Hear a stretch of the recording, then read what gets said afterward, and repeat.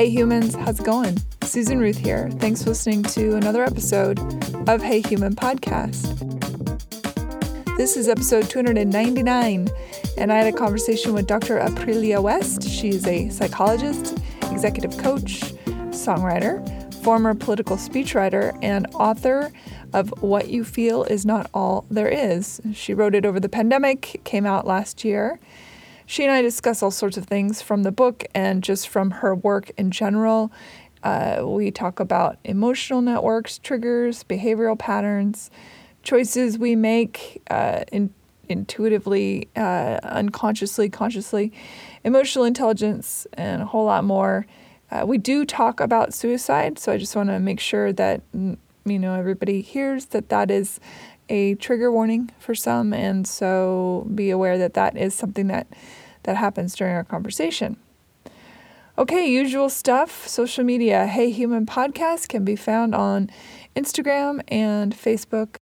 My personal social media is Susan Ruthism, and that's on Twitter, Instagram, and Facebook. You can email me, susan@heyhumanpodcast.com. Rate and review Hey Human on iTunes or wherever you get your podcasts, and also subscribe. That really helps with all the metrics that I don't understand, but I know it's true.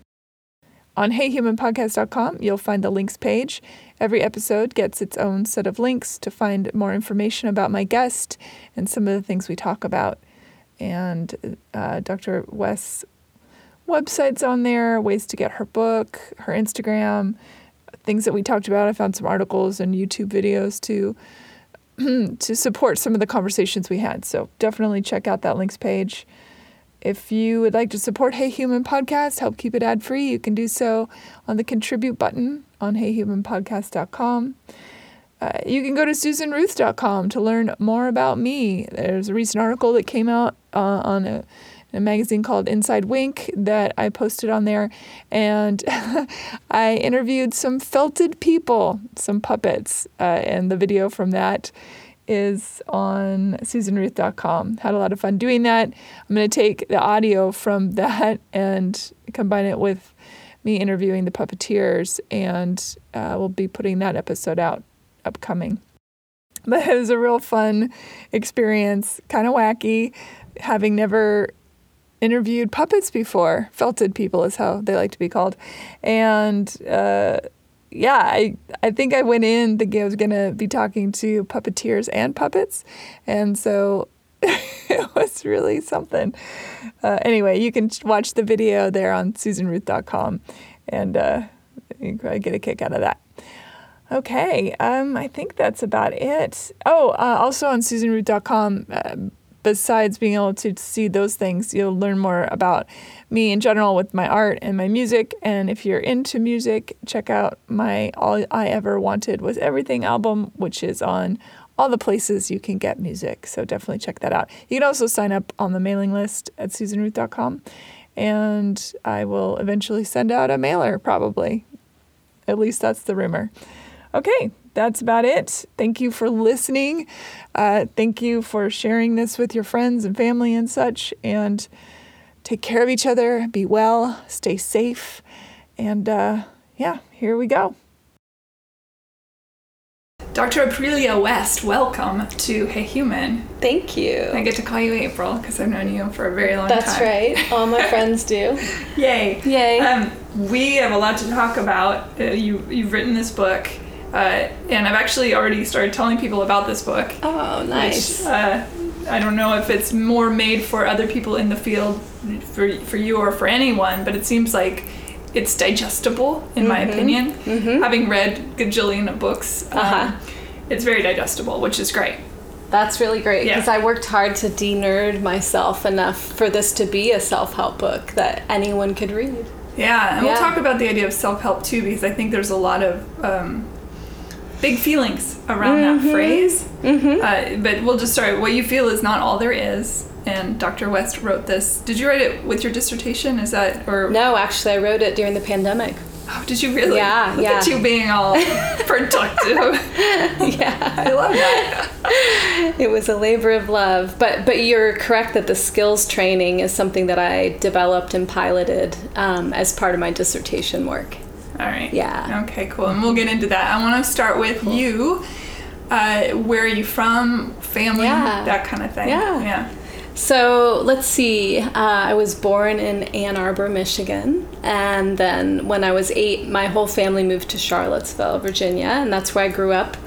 And then, as you know, I ended up having about 3 or 4 different careers before I landed in psychology. First working on Capitol Hill as a speechwriter and a press secretary and a policy analyst, and then going from that to music, which is, where I think we originally even met. Yeah.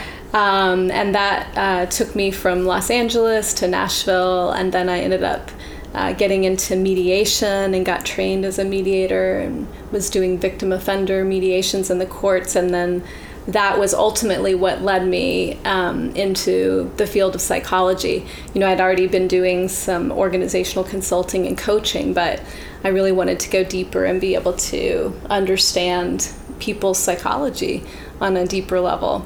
So I went and got my doctorate in clinical psychology, and now here we are.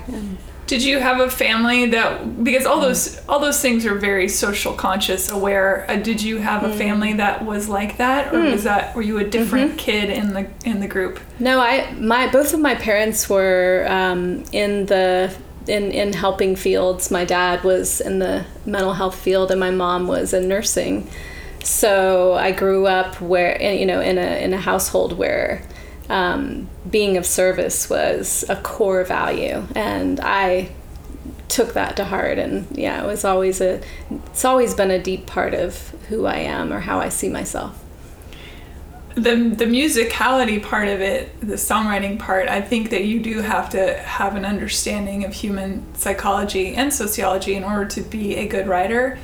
And I imagine those skills are also quite necessary when writing speeches, especially for people on the Hill. Mm-hmm. Mm-hmm. Yeah, it's such an interesting question that I get a lot. Like, how do all these things, go together? And I'm like, actually, really smoothly, because so much of the work that I do now and the work that I did on the Hill, or as a songwriter, writing for so many different artists and different genres with different life experiences, has to do with really deeply imagining context.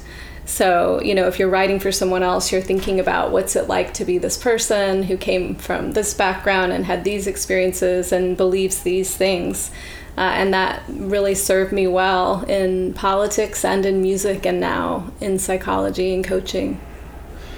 Sometimes I think of speechwriters must have to be a little bit like defense attorneys, because there must be a level of, this is bullshit moments that you have to make flowery or make palatable or reframe and restructure in order to get the masses on board, or the jury or whatever. Is there a parallel to that, you think?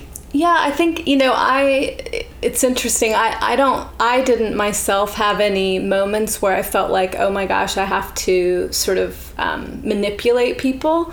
But I definitely, sort of leveraged the art of persuasion as much as possible.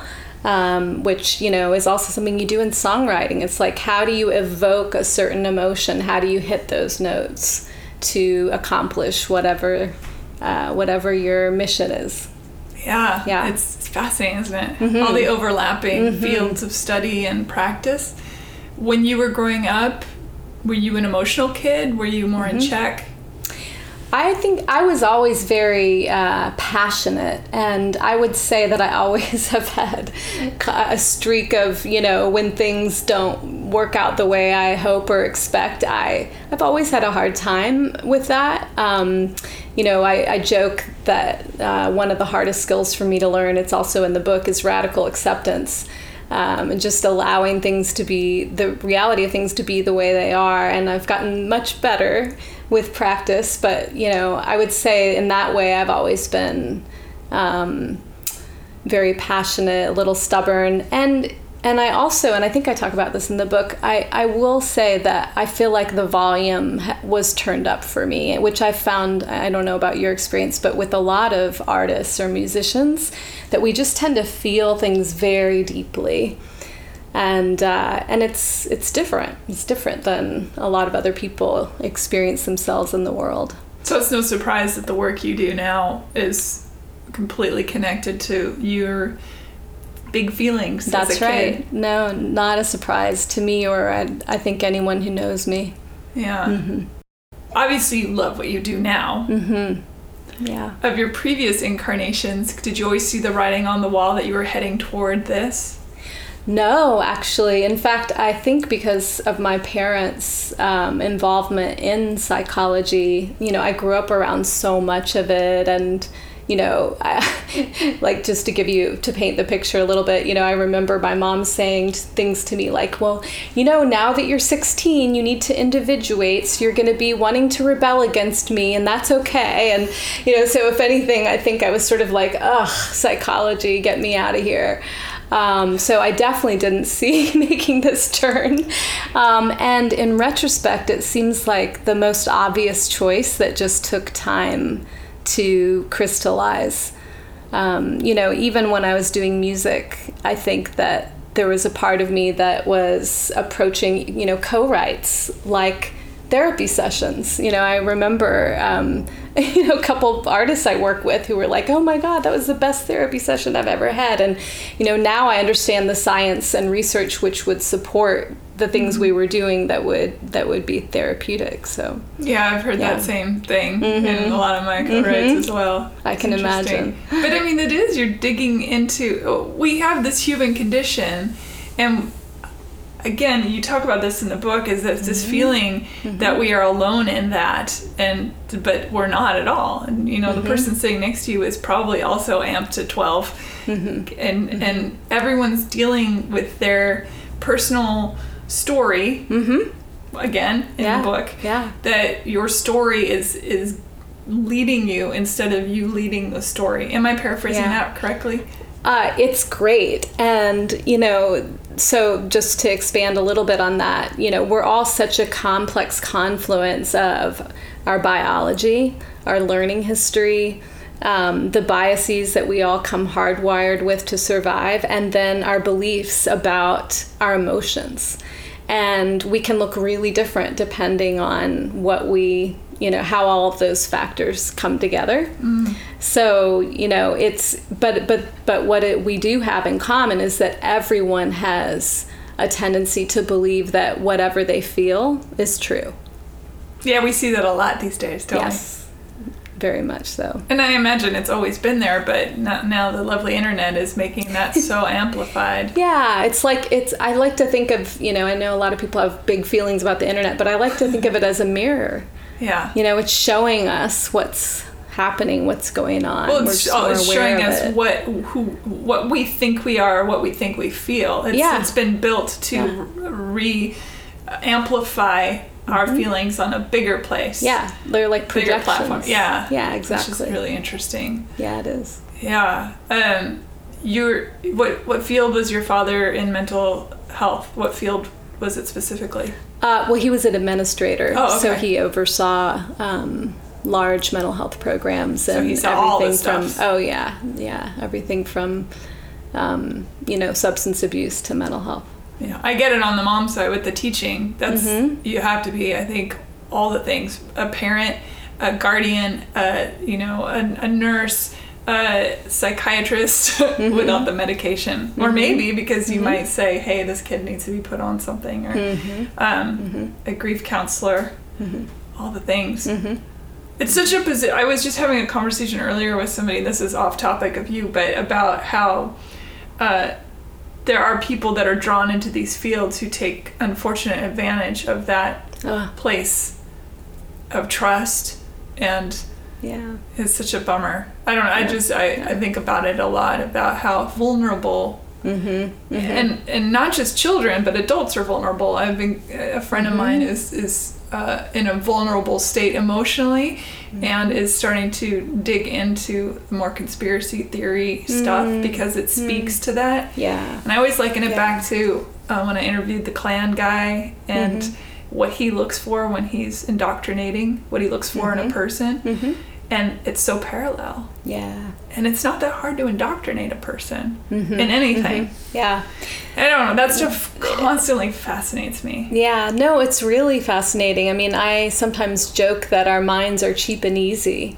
You know, we really are, we are so hardwired to over-index for safety, certainty, coherence, comfort, and pleasure that we will, you know, adapt whatever we're experiencing or whatever's going on around us to try and fit that. So if someone is extremely vulnerable, it's a lot easier to indoctrinate them or convince them or, you know, take power in without the them, relationship. sometimes even, and most of the times without them even realizing it. It's baby steps to giant steps. Yeah. Yeah, and I think, you know, fortunately there are many fewer bad actors in my field than are, you know, good intentioned people.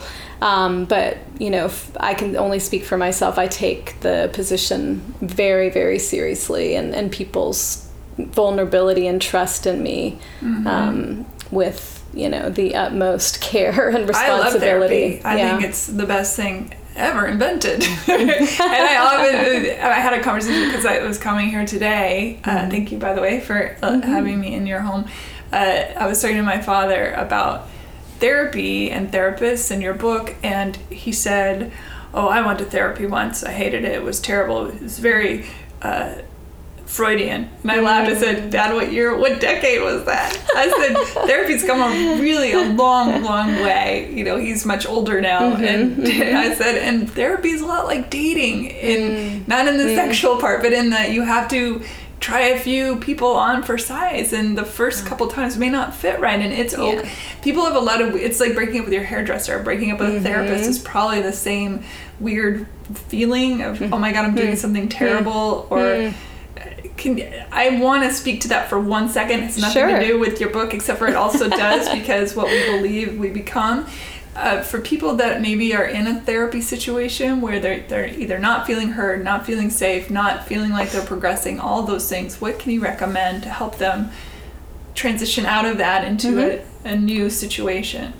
Yeah, so, you know, it's pretty much like any relationship. If it's not working for you, then you don't want to stick with it. I'm a big fan of people breaking up with their therapist if it's not helpful. And I say this to my own clients sometimes, you know, if you're not getting value out of this, or let's really watch to be sure that you're getting value out of this, or else, you know, maybe there's someone else that you would have a better fit with, or maybe we've just, you know, done our work and you're ready to move on.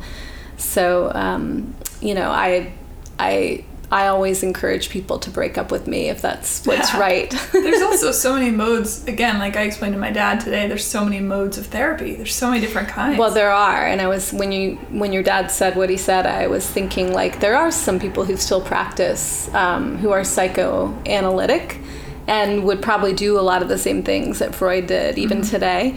But therapy has just progressed so much since then, and there's so many different, you know, versions to choose from, different flavors, different, you know, and depending on what your goals are. Yeah.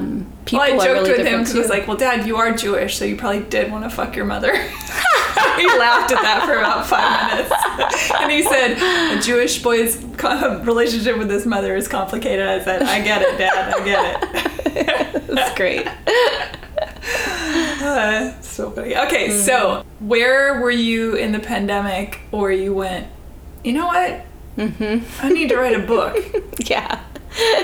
Maybe not in my right mind, but no, you know, this book had been wanting to be birthed for a while, and actually it was a colleague of mine who asked, I love this so much, he asked if he could use the slides from my therapist training with his clients because he thought they would be so helpful, and I just thought to myself, oh, that's so pitiful, you know, I should put this into some form that, you know, clients can actually use. And so I had been intending to do that. And originally the book was just going to be a workbook to accompany the clinician's guide to emotion efficacy therapy. It has a little bit of a workbook vibe. Oh, yeah. As I'm going through it. There's a whole skills training in it. Yeah, which is why I said it. It seems very palatable because it's got a little bit of everything. Like I can feel this, I don't want to say highbrow because I don't want to scare anybody away, but this sort of clear, what's the word I'm looking for? Clinical? Yeah, it's got the science. Yeah, it's got the clinical part, but it's also got this easy, you can do this thing. What did we just talk about? Yes, we talked about this. Think about these thoughts, which feels very familiar and loving. Oh, that's so nice to hear. So I worked really hard to try and make the book feel accessible. I wanted to make sure that people got their science, for the science nerds like me out there, but that also it was accessible. So I used lots of examples of me working with clients, and I used stories about myself to help, further the learning in the book. But then also there is that skills training where, I ask people to reflect on what they've read. I give them some challenges, and also there's experientials if they are interested in going to the next level, available on my website that they can use to practice the skills in an activated state. Yeah, I noticed as well that the way the book is put together, that you are talking to people who are feeling people as well as people who are visual people. Because the charting that you did with the little diamonds and stuff, for me, I feel like people who are more visual with their information, that will resonate really well. And then the other people, there's, the little sections that you sort of set apart where you reframe or just restate what went on in the chapter previous. I don't know if there's a name for that. Yeah, the learnings, that is for a certain kind of person. Yeah. It's interesting to see that kind of combined in one thing, because I think a lot of times these types of books are one or the other. Gosh, Susan, I really appreciate you noticing that. You're seeing so I have a master's in teaching. I don't know if I shared that with you, but, and so I was trying in every possible way to do things that would help people retain what they were reading. And people are such different learners, some are visual learners, some are not. And then at the end, I wanted to make sure I condensed sort of the highlights, the main points of each chapter so that people could review them another time, because the book does build on itself. So if you're not getting what happens in chapters 2 through 4, you're probably not going to be able to do the experiential exercises in chapter 5. So it was really important to me that all along the way I was scaffolding for people to really internalize what they were getting. And I get the deep cut of that. The meta version of that is the fact that that's what we are, just as human beings, right? We are the matrix, the scaffolding of ourselves, the onion, whatever you want to call it. Yeah. So the metaphor, the matrix, is so rich for this book because, essentially, when it comes to our emotions, we don't actually realize that we are wired to make fast, automated choices. And so many of the choices we make, we're not even aware we're making. We actually make around 35,000 choices a day, which is insane when you think about it. Yeah, I love that when you wrote that. I was like, what? Yeah, because I know this stuff. I know that our brain has responded long before our unconscious mind has done the thing, long before our conscious mind is even aware. Yeah, we emotions start before we're even aware that they have begun, and the science the science is starting to show that it usually starts with sensations in our body. But the matrix part of this, which I think is so cool, is that because we're making 35,000 choices a day, and 98% of those are fast automated choices, we're actually not choosing in ways that are authentic, and therefore we're also not creating what's possible for ourselves and our life. And that means that very few of us are operating at the level that we could be. What was your dissertation on? My dissertation was on emotion efficacy. So Explain that a little bit. Yeah, I sure. think that's a fascinating Yeah, emotion sense. efficacy is the ability to stay focused on what matters, even in the face of stress, challenge, or pain. So you could think of it a little bit like if emotional intelligence, psychological flexibility, and resilience had a love child. That's emotional efficacy. Mm-hmm. And I got interested in it because I, watched from my time in politics and then even being in the entertainment industry for a while. And I would see people who seemed to, sort of have higher levels of well-being or even just, success interpersonally. And I was curious about it. I was curious about why is that? And so, as soon as I started my doctoral studies and I was asked, what do you want to focus on? I knew, I want to understand what is this thing? What does it mean for people to thrive, to be well? What is it that we have to develop? What kind of skillfulness must we have in order to, hack our full potential in life? And as I was, studying this very rich research, and by the way, I do want to just do a hat tip to all the behavioral researchers who did most of the research that led to me developing the protocol and being able to even do research on that. It was clear that there are certain processes that people get really good at, which enables them to make more authentic and creative and intentional choices. And the opposite is true. And the opposite is also true. And to me, that's an even bigger aha that you have functions in place that will allow you to do what is absolutely the worst for you. Oh, yeah. Yeah. And so, and I talk about that actually in chapter 3 as being chronic. See what I did there? Yeah, this is skillful. I almost cussed there. You're allowed to cuss. You'd be surprised. That was some skillful shit you laid down just now. You'd be surprised what people have said on this show. Awesome. Honestly. I don't know if I would, but I love it. So the easiest way to characterize what those processes are that we do that don't work well for us is in terms of chronic emotion avoidance. So again, if we over-index for safety, certainty, comfort, pleasure, and coherence, then we're automatically going to move away from anything that we don't like, and we're going to move toward things we do. And that's what I call being in default mode. That's where we're still plugged into this emotional matrix. So we'll just do whatever feels good. And we'll do it even, unwittingly. Like if we're sitting somewhere and we're uncomfortable, we shift. That's a very small example. By body, you mean? They can't shift your body, yeah. Exactly. You'll just shift your body. And with a more extreme example being, you have a fight with your partner, so you go to the bar and you do 5 shots of tequila so you don't have to feel the feelings and have the thoughts that you're having.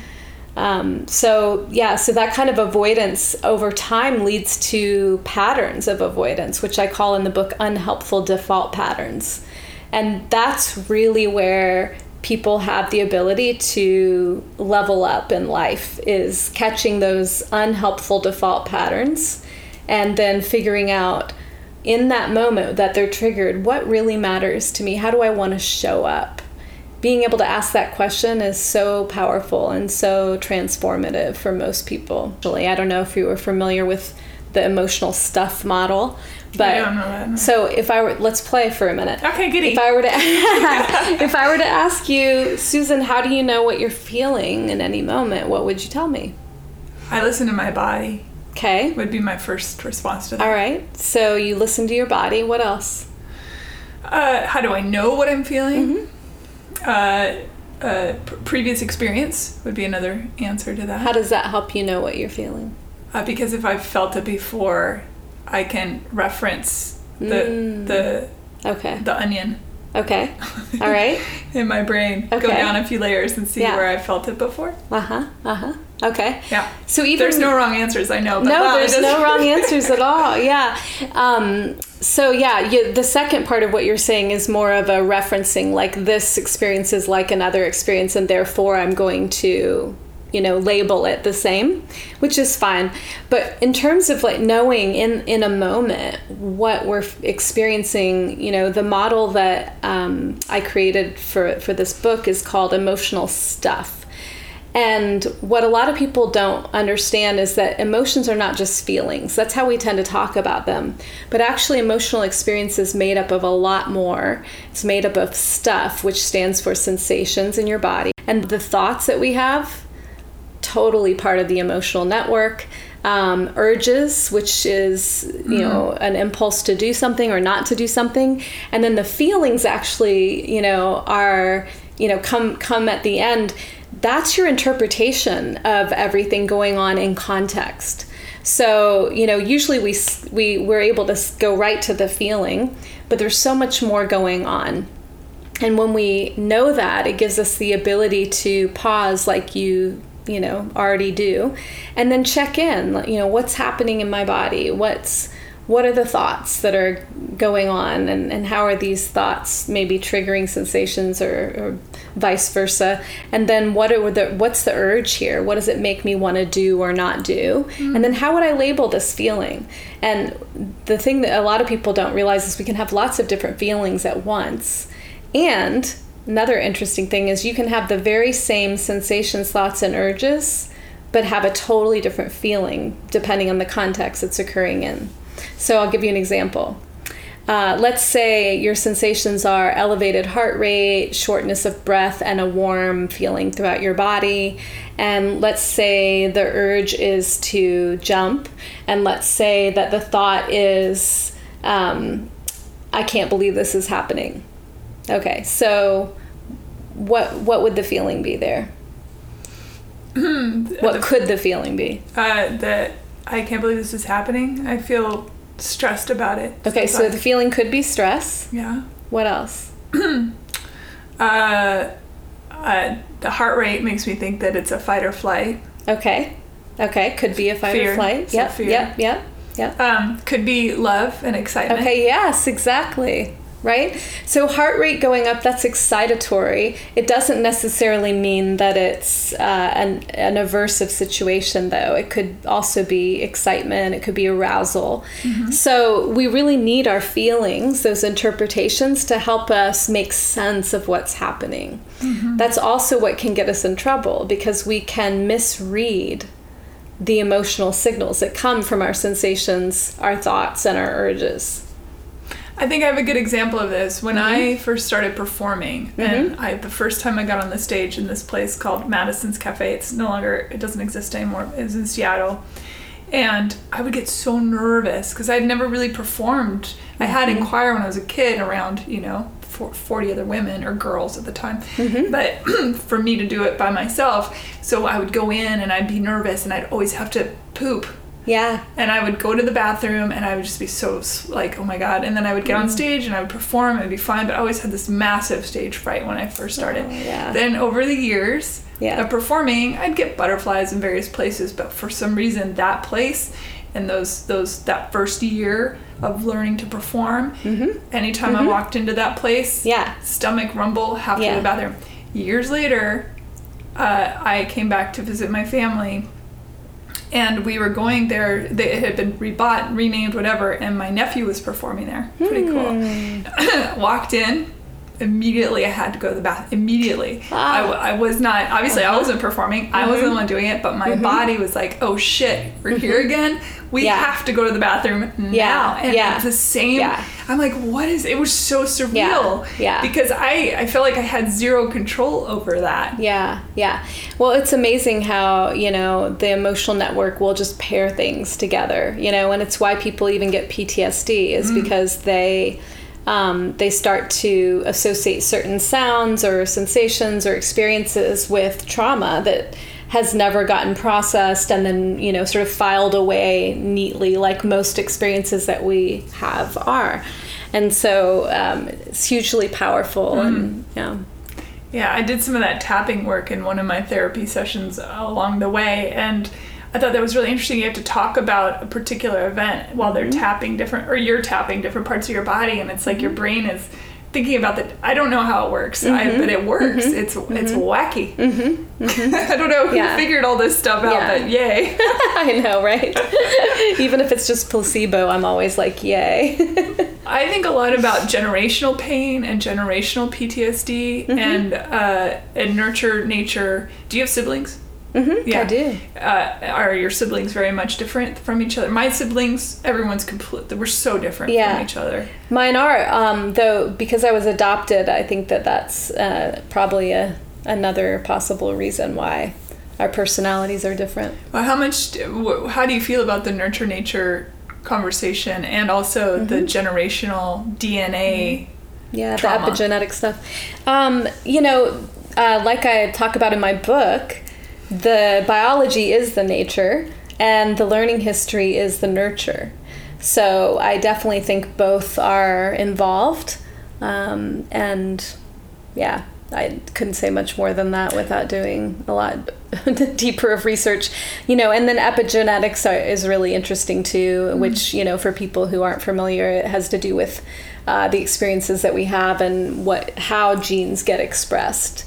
That might not either be expressed at all or might be expressed differently depending on what happens. I think that there's probably a lot more we don't even know yet because we don't have the instruments or ways to measure. We're not asking the right questions yet, and we'll probably learn a whole lot more even over the next 10 years. There's about a book by Dr. David Reddish that I think you would really like, and the name of the book, of course, escapes me. All right, let's talk about security. That's a good one. And what you mean by that? You mean emotional security? Emotional security, because I think that's a big part of how we operate. It may be the only way we operate. I don't know. Yeah. So let's talk about that a little bit. Okay. Yeah. So, I love that you picked that word up because this goes back to what I was saying earlier about how we tend to over-index. And by over-index, I mean we are organizing our behavior and our choices to allow for the maximum level of safety, certainty, coherence, comfort, and pleasure possible. So that I think that fits really well with what you're asking about in terms of security and how that works for us. We all want to feel secure, and we'll do it sometimes even at our own expense, even sometimes at the expense of our own security. That's what's so interesting or ironic or paradoxical about all of this, is that the more we avoid what we don't want, we tend to not only create more suffering for ourselves, but sometimes we end up creating the very thing we're trying to avoid. I think really that happens almost 100% of the time, weirdly. It happens a lot. Yeah. And so, I opened the book talking about life and pain. And, I think so often when people come to therapy or coaching, they're coming because they want to get rid of a certain experience. And often I feel a bit like a dentist because it's my job to tell them, actually, no, life is pain. There's pain in life, and you can't get rid of pain in life. Yeah, I circled that about 4 times. Okay. At the beginning. That was at the beginning. Yes, exactly. And so the way I think about it's the same with security, right? Is we want security. We don't, and not having security is emotionally painful. And by the way, guys don't like, I've learned this, guys don't tend to like the word pain for emotional pain. So you can also substitute the words distress or discomfort or, whatever works for you. But we're not going to be able to escape pain. That's just not possible. What we can do is we can choose the kind of pain we want to have. We can either choose the kind of pain that leads to unnecessary suffering, which is, just avoiding anything that is uncomfortable. But then we also don't end up being able to do what really matters to us in our lives because that's too much risk. Or we can choose the kind of pain that goes with going after what we really care about. And that kind of pain is usually the kind of pain that most people, once you present it that way, are willing to have.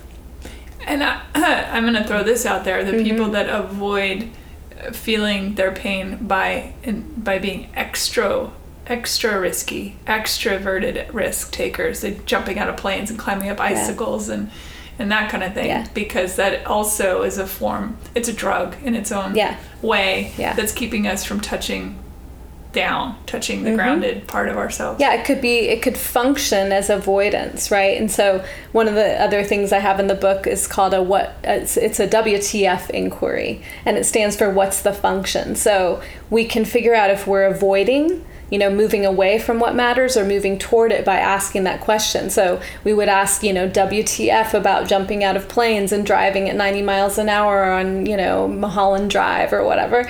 And depending on what the person says, it might be that they're actually trying to avoid painful emotional experiences.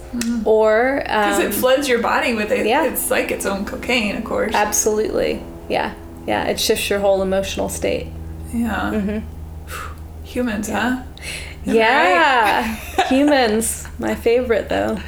What have you learned about yourself in this process? Because I imagine that you had a lot of aha moments. How would you not? The whole book is full of those moments. Yeah.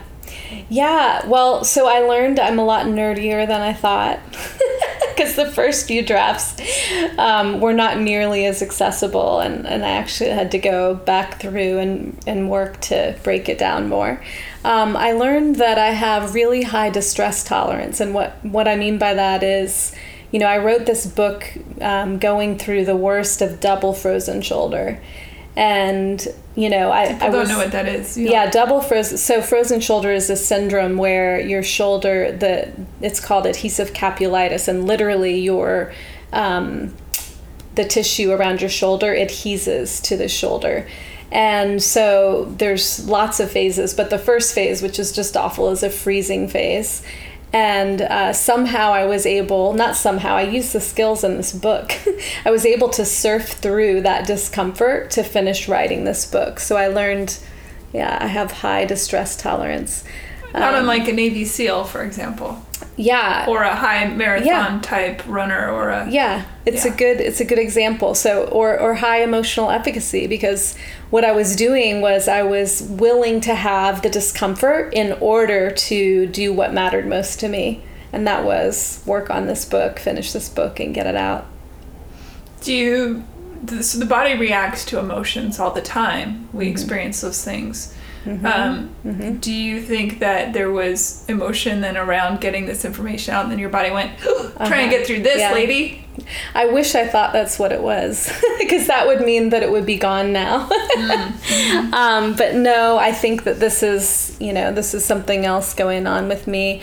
I will, the book emotionally for me was exciting. And I really enjoyed putting it in this format, because before this, there was the skills training, but it was pretty straightforward and didactic. And this allowed me to be more creative and to speak with, my own voice to people in the way that I would speak a lot to a client, who I was working with. And so it was fun to be able to write in a different kind of way. I've been writing in such a scientific format for the last, 12 years. And so it's a nice shift back into a different format. Why do you think the go-to for the brain is to fuck us? Why do you think that's sort of its seemingly its go-to moment? And again, it's that thing of like making choices, or I don't think that the go-to of the brain is to fuck us. And let me explain what I mean. Your brain, and by the way, I don't distinguish like brain and body the way a lot of people do. I think of it in terms of one big holistic emotional network. I think that we are wired to do things that aren't in our best interest, because our brains, if to use your term, haven't evolved in the same way that our world has evolved. So for instance, we're not actually trying to survive physical danger like we were, The lizard brain reaction. But the brain reaction is if I'm at the office and someone gives me side eye, the way that my emotional network responds is if I've spotted a lurking tiger around the perimeter of my village. And so survival now has come to mean anything that threatens the way that we either want to be seen or the way we want to see ourselves. So, there's the moment. Yeah. And so another way of thinking about this is, the way that Buddhism approaches it, which is ego. When we're attached to being seen a certain way or life being a certain way, then that causes suffering. That's suffering. So the threat has completely changed. But to make it even more understandable, emotions send us 3 kinds of signals, and I talk about this in the second chapter.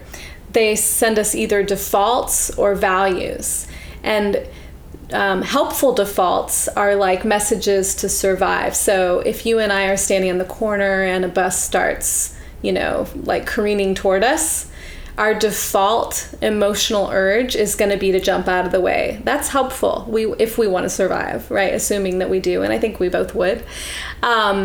If, however, someone says to us, I don't want to be in this relationship anymore, and our brain tells us that, we need to run away, that may not be in our best interest. It's more complicated now, maybe you want to be in the relationship, and just deciding, well, I'm out, then I got to get out of the way of this. This is something dangerous, is not, a helpful read of it. So what we actually have to do is upgrade our choice-making system. It's almost like a new version. We need like emotional choice-making reboot or upgrade, so that we can ask ourselves, whenever we get triggered by an emotional signal, what's happening here? So we can decode, like, is this what really matters most to me? Is that what this signal is telling me about?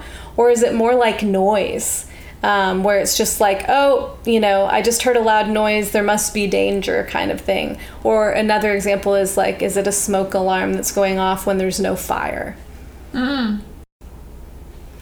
With kids, let's say you raise up 2 children, 2 different homes. One child gets raised up freaking awesome. Like, not overly spoiled, not underly spoiled, needs met on the needs scale. Yeah. All the good stuff. Feels loved. Basic Abraham Maslow's. Yeah, feels safe. Okay. Feels loved. Yeah. Feels heard. Well fed, well cared for. All that stuff.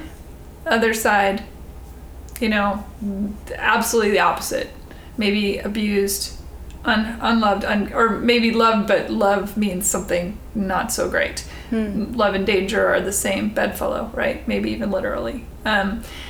All that stuff. No needs being met. And yet those 2 people grow up, and the child that seemingly had the perfect life, everything falls apart. Yeah. And the child that grew up in this hostile environment grows up to thrive. Huh? Yeah. Well, so it takes me back to the 3 Bs, which is, it's not just about our biology, and it's not just about our learning experiences. It's also about, it's not just about our learning history. It's also about biology and our beliefs about our experiences that develop along the way. So, even within a family, you could have kids that grow up with the exact same parents, and yet, they end up expressing themselves so differently. Or being treated differently, for that matter. Yeah. Well, and so as a behaviorist, I see, like, even the way that people treat us has to do with reinforcement. This is a whole other podcast, but we teach people how to treat us, right? Oh, interesting. Yes, I believe that. 100%. Yeah. So, boundaries. yeah, exactly. We know, I mean, even like on a implicit level, you and I sitting here in this interview have taught each other how to behave, right? I know that I'm not going to lean over and, talk too close to the mic, or, we have certain agreements. So yeah, it's hard, I think, to read how people treat you as being about the other person completely. It's a system. Well, I do believe that people only treat you based on how they feel about themselves. I think that's a statement in my life that is what I've experienced, that people will treat you how they feel about themselves. So I'm saying something a little different, which is it's a system. So not only are they influenced or shaped by how they feel about themselves, they're also influenced and shaped by how you respond. Right. No, I get that. So it's a whole loop. Absolutely. Yeah. No, I get that. And the Mobius strip, like feeding back on itself. Mm-hmm. Yeah, no, I totally get that. And I do think that that we do that subtly. That's how mentalists work, right? They can ascertain all sorts of things about a person on this tiny, tiny micro scale, which is the same thing, saying tiny, tiny micro scale, but it came out of my mouth anyway, and I'm sticking to it. I love it. I think it's better, the double tiny. A tiny, tiny micro scale. That's right. It feels much smaller now. It's smaller than a venti, in case you're wondering.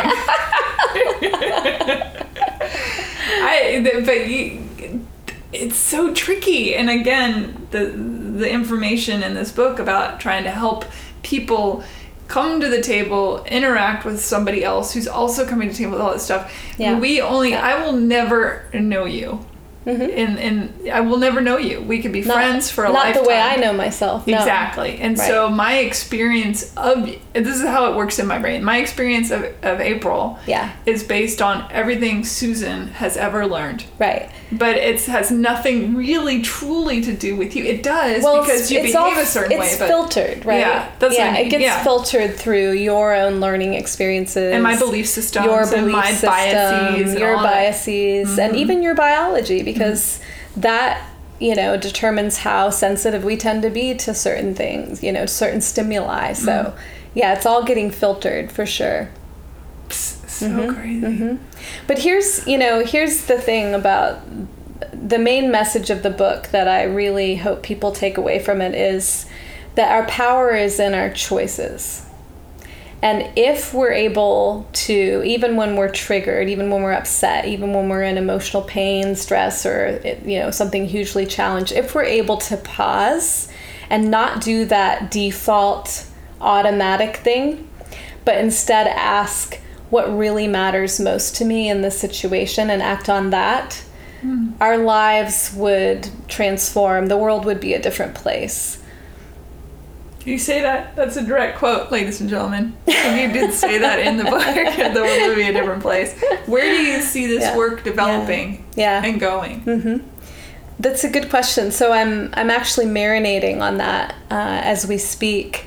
The last chapter of the book was something new. I had never written about this idea of playing infinite games, which has to do with how we can not only act on our values when we're upset or triggered to improve, our quality of life and create more of what matters to us, but that we can proactively practice imagining what matters and how we would move toward that in all the different areas of our lives.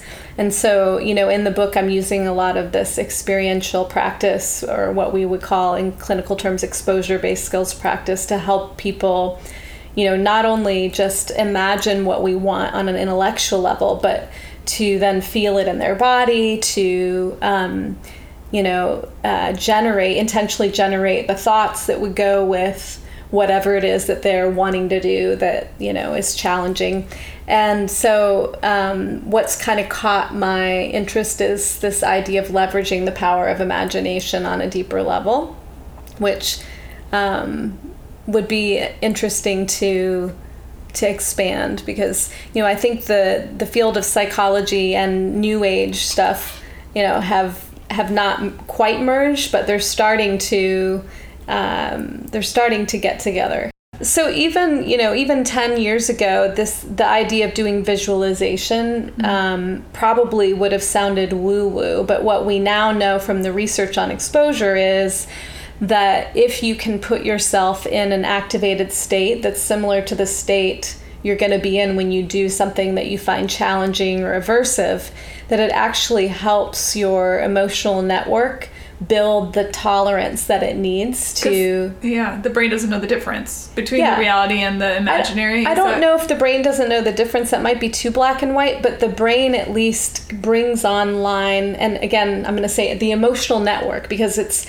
bringing online not just thoughts, which is what I think of when I think of brain, but it's bringing your thoughts together with the sensations in your body, together with what the urges might be, together with what your interpretation of that stuff is, which is your feelings. And then it's allowing you to have those and then practice seeing yourself do the thing that you want to be able to do, whether it's, performers that I've worked with who have, some sort of either show or game or something where they want to be able to, make certain moves on the court, or they, are maybe, I have a performer, a past client who is great when they play big stadiums, but when they get in small venues, totally different experience. So we worked a lot on that. And this kind of practice helped. And it's really just leveraging the power of imagination to emotionally bring online all of the other things that will be present.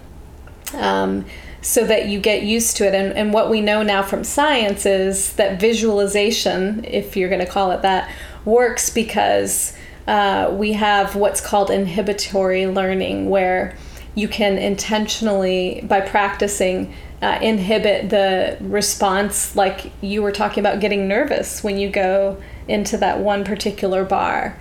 And if you and I had worked together and we had practiced you seeing that place and imagining yourself there, we might have been able to inhibit the response that was happening where, you felt like you had to go to the bathroom immediately. Yeah. Yeah. I think about this in terms of how insurance agencies separate mental health from body health, from teeth, from eyes. All those things somehow function separately, even though they're in the same body. And then it's sort of reminding me of that. Yeah, it's so funny. It reminds me of, I went to the doctor last week because I was wanting to have my thyroid checked, and I said, well, if my thyroid is within normal limits, then, would we also look at my hormone levels? And he just said, I don't do hormones. And I just thought, well, how does that help? Everything affects each other. It's all part of the, the axis. So it is not a very effective way for us to function, approach anything, whether it's medical or emotional, psychological.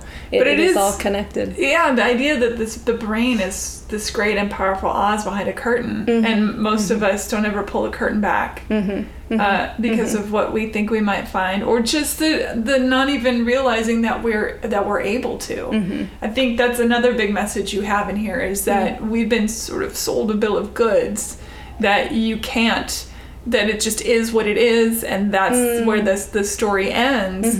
If I'm getting it right, I think you're saying the story's only beginning. Is you step through that threshold. Well, there's just so much more to understand and I don't even know I don't think of it as people thinking you can't understand it. I think that a lot of people just genuinely don't understand it. Even people in my field don't necessarily understand this idea of, all of what shapes our choices. I mean, this is a more kind of specialized area that I've dug into here around biases and cognitive, cognition, but, and then tying that to the emotional stuff. You might find this interesting. Daniel Kahneman, actually, do you know his work? He's amazing. He wrote Thinking Fast and Slow, which has a lot to do with the same fast automatic decision making. Yeah. So he came up with this idea for the cognitive bias: what you see is not all there is. And that's how I even got the idea for this book, because it's not just what we see, because it's not just about thoughts. It's about all of it. It's about everything we're experiencing emotionally, and being able not to buy into that. It's as I described, the emotional reasoning bias, this idea that if I feel it, it must be true. And then we relate to all of our thoughts, feelings, sensations, and urges as the truth, when sometimes they're really helpful and sometimes they're fake news. Yeah. You say that too.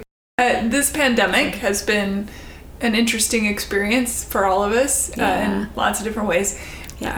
What are you seeing? What do you think the outcome of all of this will be? Where are people in general? Yeah.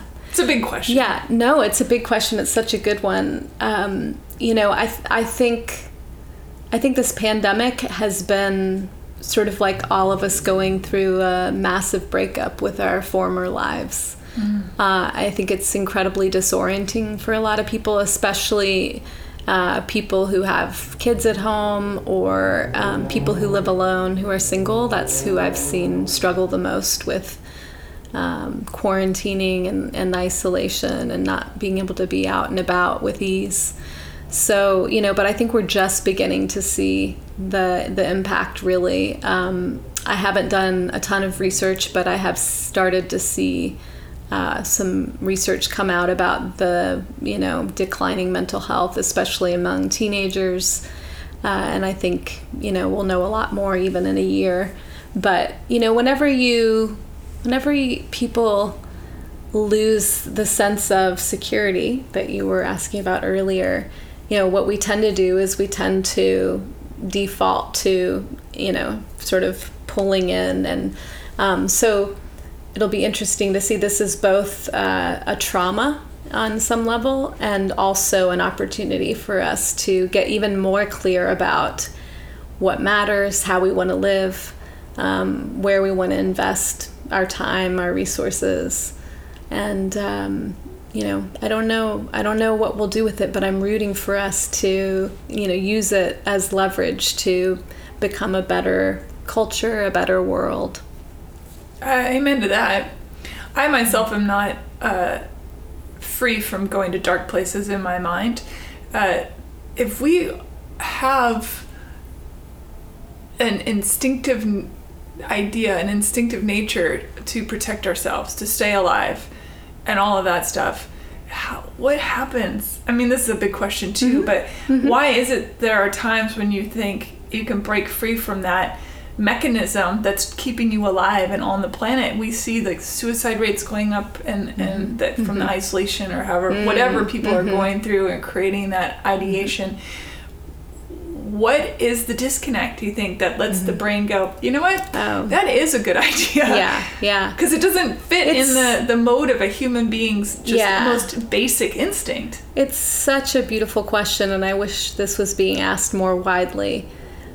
Because when people are in that state, I liken it to, sort of being dosed. It's a whole different state psychologically, that desperate desire to end pain.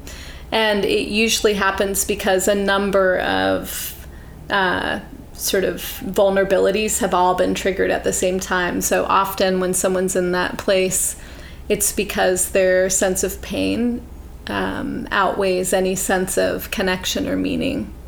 And that happens easily when we get isolated, unfortunately. So, but it is almost like a programming that kicks in. A lot of people, unfortunately, choose to end their lives when they're in an altered state, rather than it being, a real choice, which, by the way, I support people's right to end their lives whenever they want to. But I prefer, I would like for them to be able to do it, thoughtfully and intentionally. And a lot of people who end their lives, I don't even use the word suicide, by the way, because it has such a moral judgment to it.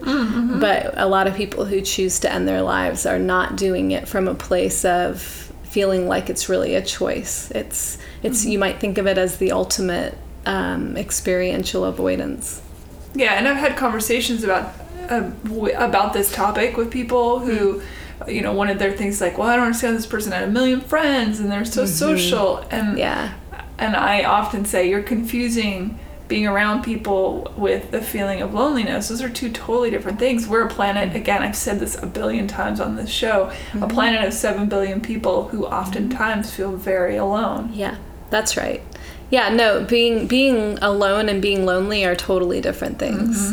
And a lot of people I work with actually feel alone a lot, even though they may have big families or lots of friends, or they may work in environments where there's people around. But that sense of feeling connected, and I sometimes think of it as, having at least a few people who are sort of your people, you're from the same planet. Yeah, I get that. And you feel seen and heard by them. Without that, it's easy to feel lonely, even if you have lots of people around. Yeah. Yeah. To your point about not having judgment around folks who decide, I'm with you as that. I think people should have the dominion to do what they want. I do think it causes a lot of pain on the other side for the people that are left behind. Sure. But I also get it Yeah. and respect people's decisions Yeah. to do what they want with themselves. Yeah. And people don't like to hear that. I'm sure you get pushback on that. I've been I haven't been public about it until just now, so we'll see what happens from I support the it. I get why people would think that's a horrifying idea. Totally understand. But I'm with you that I think it's cruel to keep people alive past the point where they can enjoy any quality of life if they don't want to keep living. Right. To me, it seems a real... Yeah. And I understand the argument on the other side, for sure. Sure, but, me too. But again, hearkening back to the beginning of our conversation, you will never know what someone else is going through. It's right. it's an impossibility. And as empathic as you think you are, you will not ever get to that spot. It's so... No, and that is one of the things that I think actually can be a source of suffering for people, is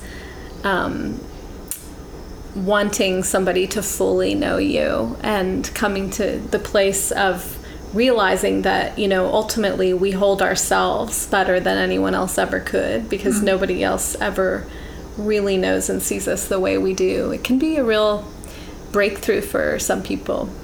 Yeah. Have you had friends commit suicide? Or family? There have been a few people in my life who have ended their lives. Yeah. Sorry. I forget. No, it's fine. I will redirect that language. This is good. All good. Yeah. I as well have had people in my life that have chosen to not keep going. And I have friends who've lost people as well. And you could call certain things also a slow suicide, like addiction and all of that. Yeah. And also people make choices to do what they want to do. I see the gray in it. I don't think it's black and white.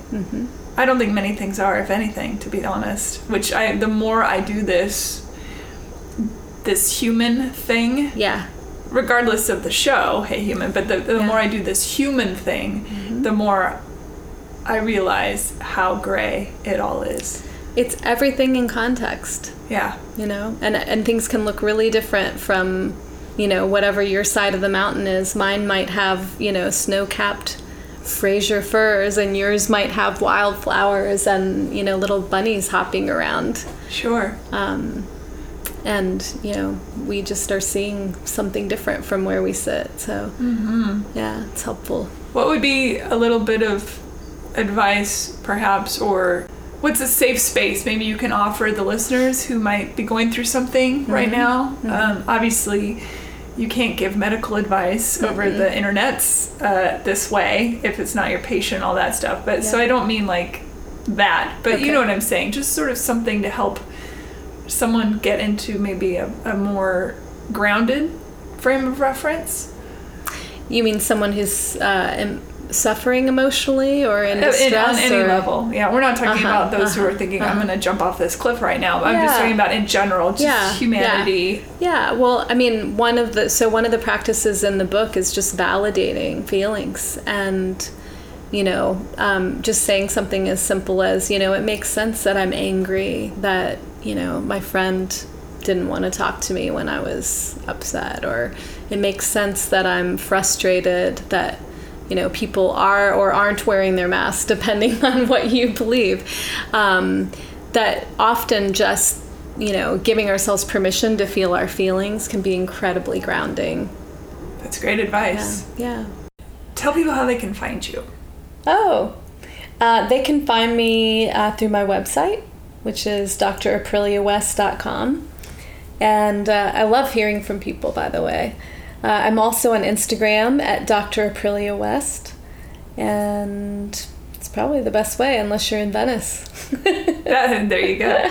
And are you actively seeing patients then? And I have, or clients? I don't know what you call them. Yeah, I call them clients just because I am more of a positive psychologist, and I, work from a more collaborative sort of sharing of power frame. But I do. I have a small psychotherapy practice, and then I also do a lot of coaching with leaders and teams, which is great. And then another part of my time is spent training therapists and coaches, which I've been doing, throughout the pandemic, actually, which has been a cool experience for me. I've been able to train people from all over the world from the comfort of my Zoom. April, thank you. Dr. West. You're welcome. Oh, this is fun, and I appreciate you having me on. Absolutely. It's been my pleasure. I was eagerly awaiting the book because we talked about it long ago when you were thinking about writing a book. Mm-hmm. That's about right. You being on the show when it was completed. So I'm really excited that you were able to do so. Yeah. Thank you for listening, everyone. Stay safe out there. Bye. Bye. Rate, review, and subscribe to Hey Human on iTunes or wherever you get your podcasts. Thanks. Bye.